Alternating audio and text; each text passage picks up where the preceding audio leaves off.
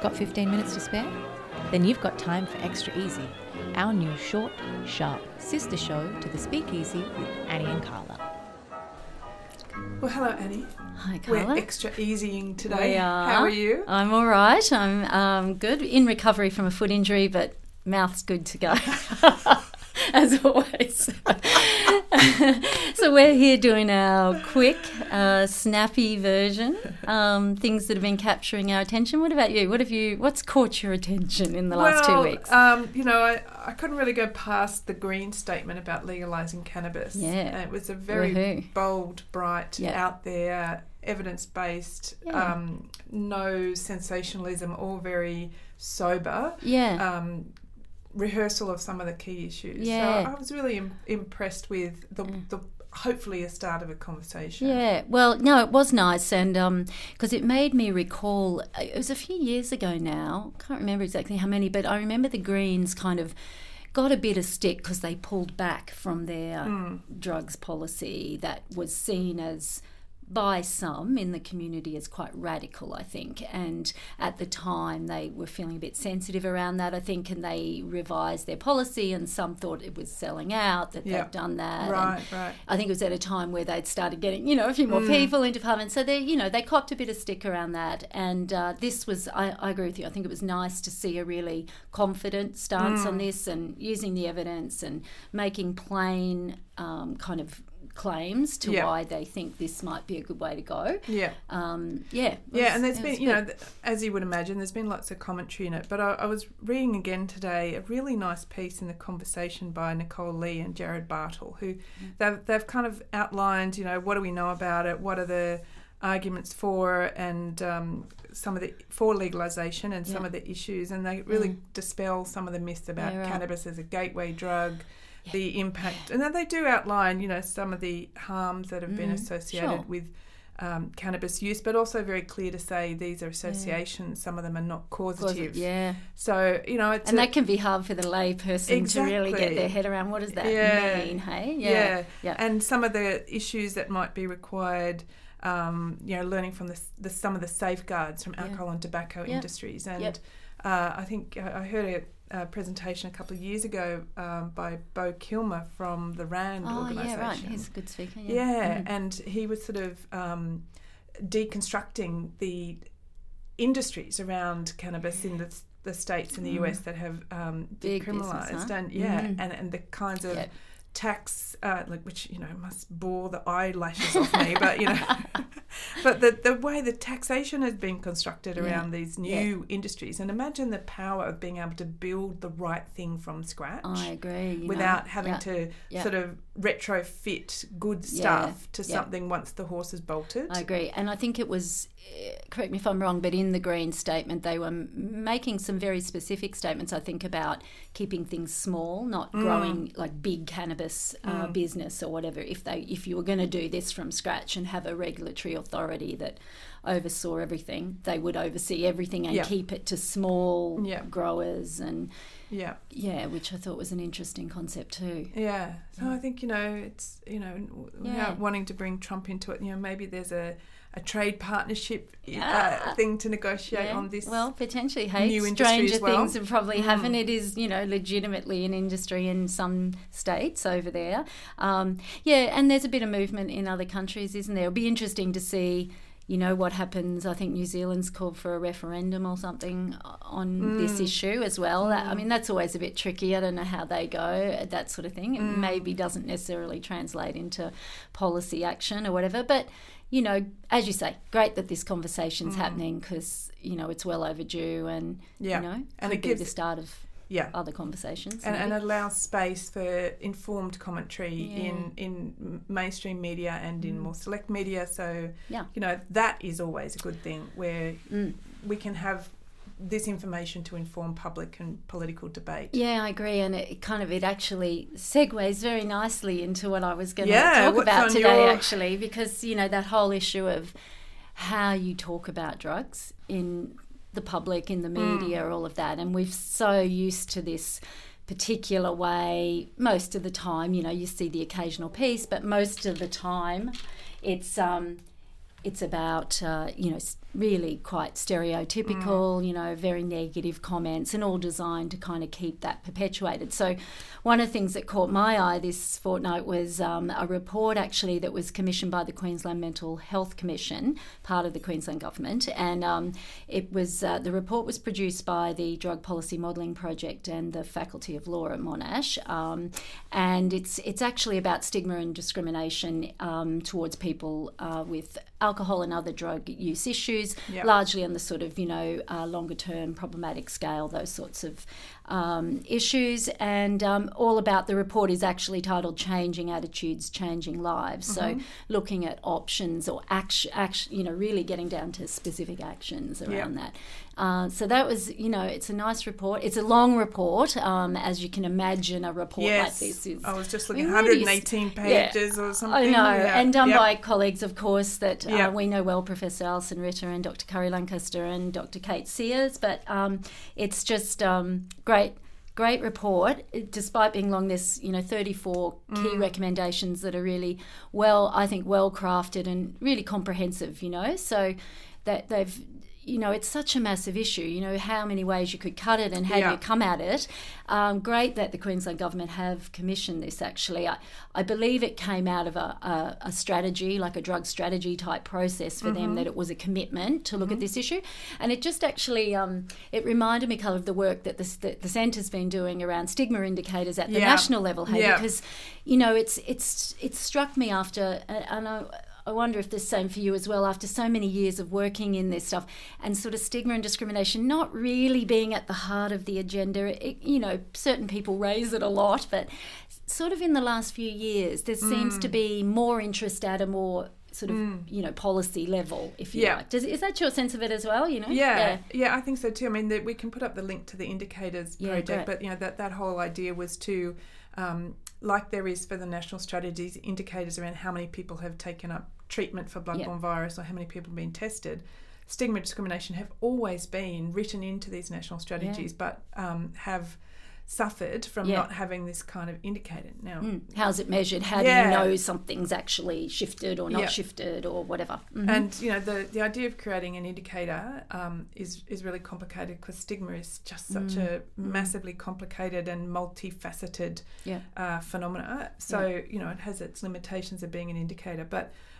So we've measured it now in the key priority populations, including people with Hep C and people who inject drugs, but also amongst the general population and amongst health workers, or a sample of.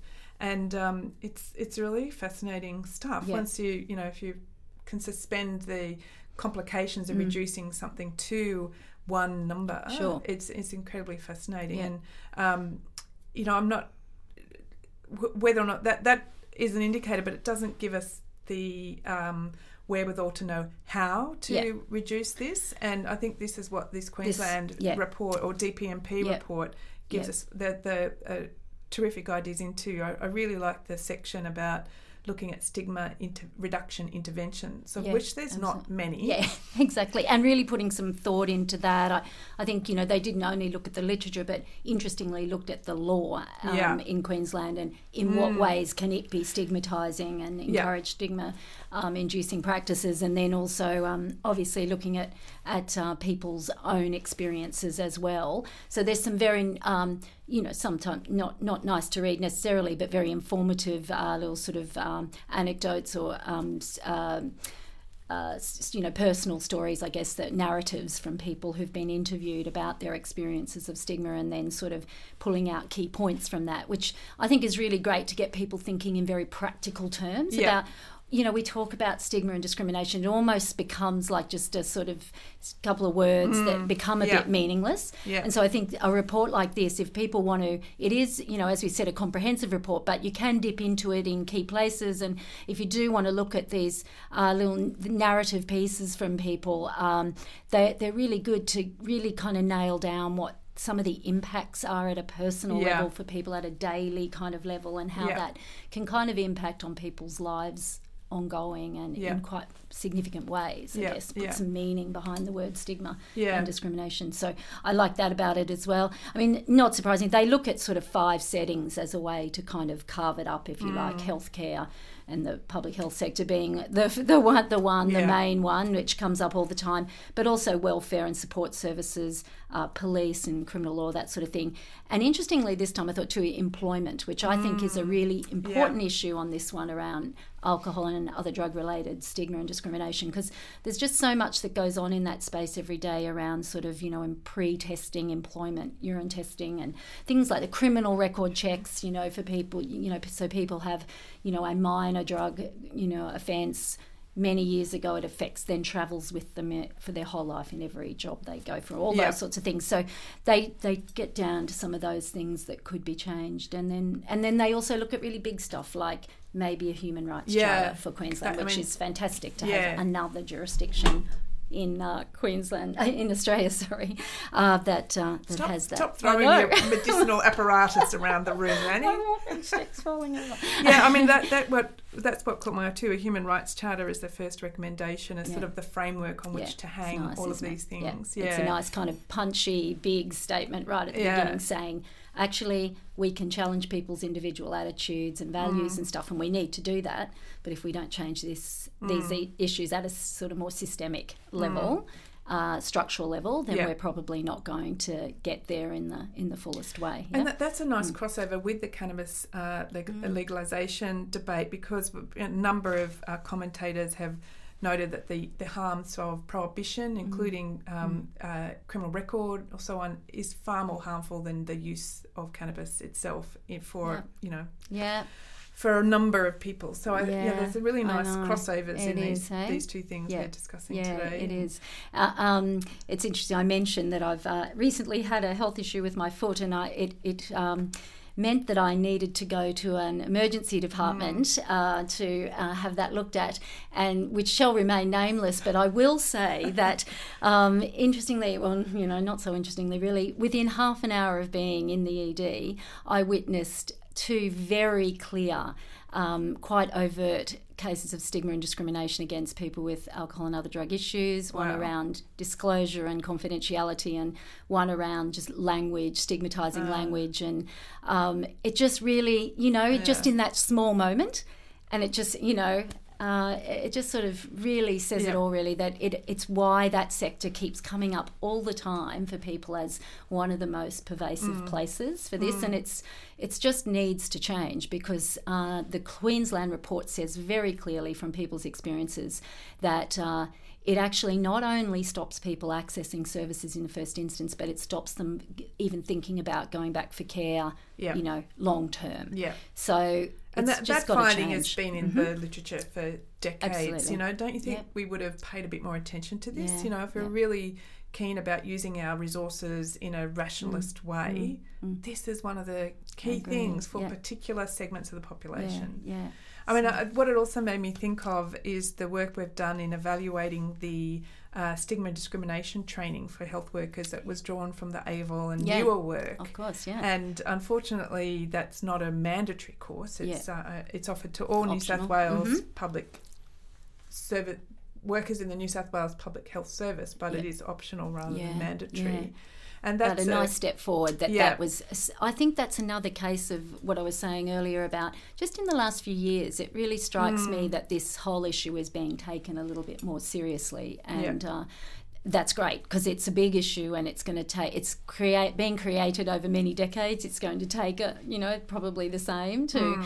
Undo the damage, but that one of the other things the Queensland report comes up with importantly too is the whole issue of internalised stigma. So we're talking a lot and for obvious reasons about stigma and discrimination that's kind of done to or towards people, but that whole issue of how that then gets internalised, those messages, and how that then ends up affecting people's self-esteem and what they achieve in life. I think what they even believe is available to them. Yeah, exactly. Yeah, constraints, choices, and hopes and dreams, and exactly. So it's and also for their families and friends as well, but particularly families. It has that kind of.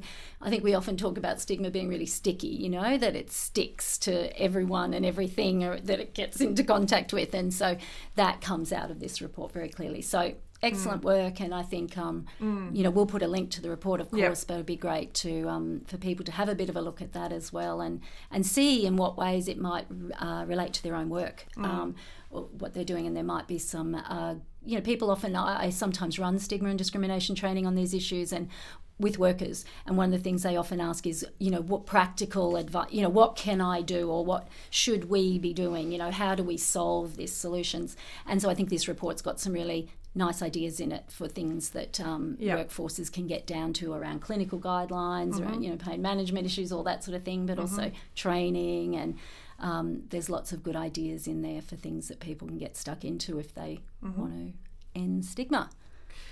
Yes, that's what we want. That's our mission for today. Done.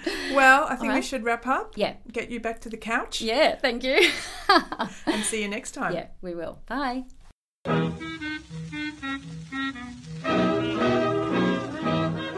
For more information about this podcast, our guests, and upcoming episodes, head to http://csrh.arts.unsw.edu.au.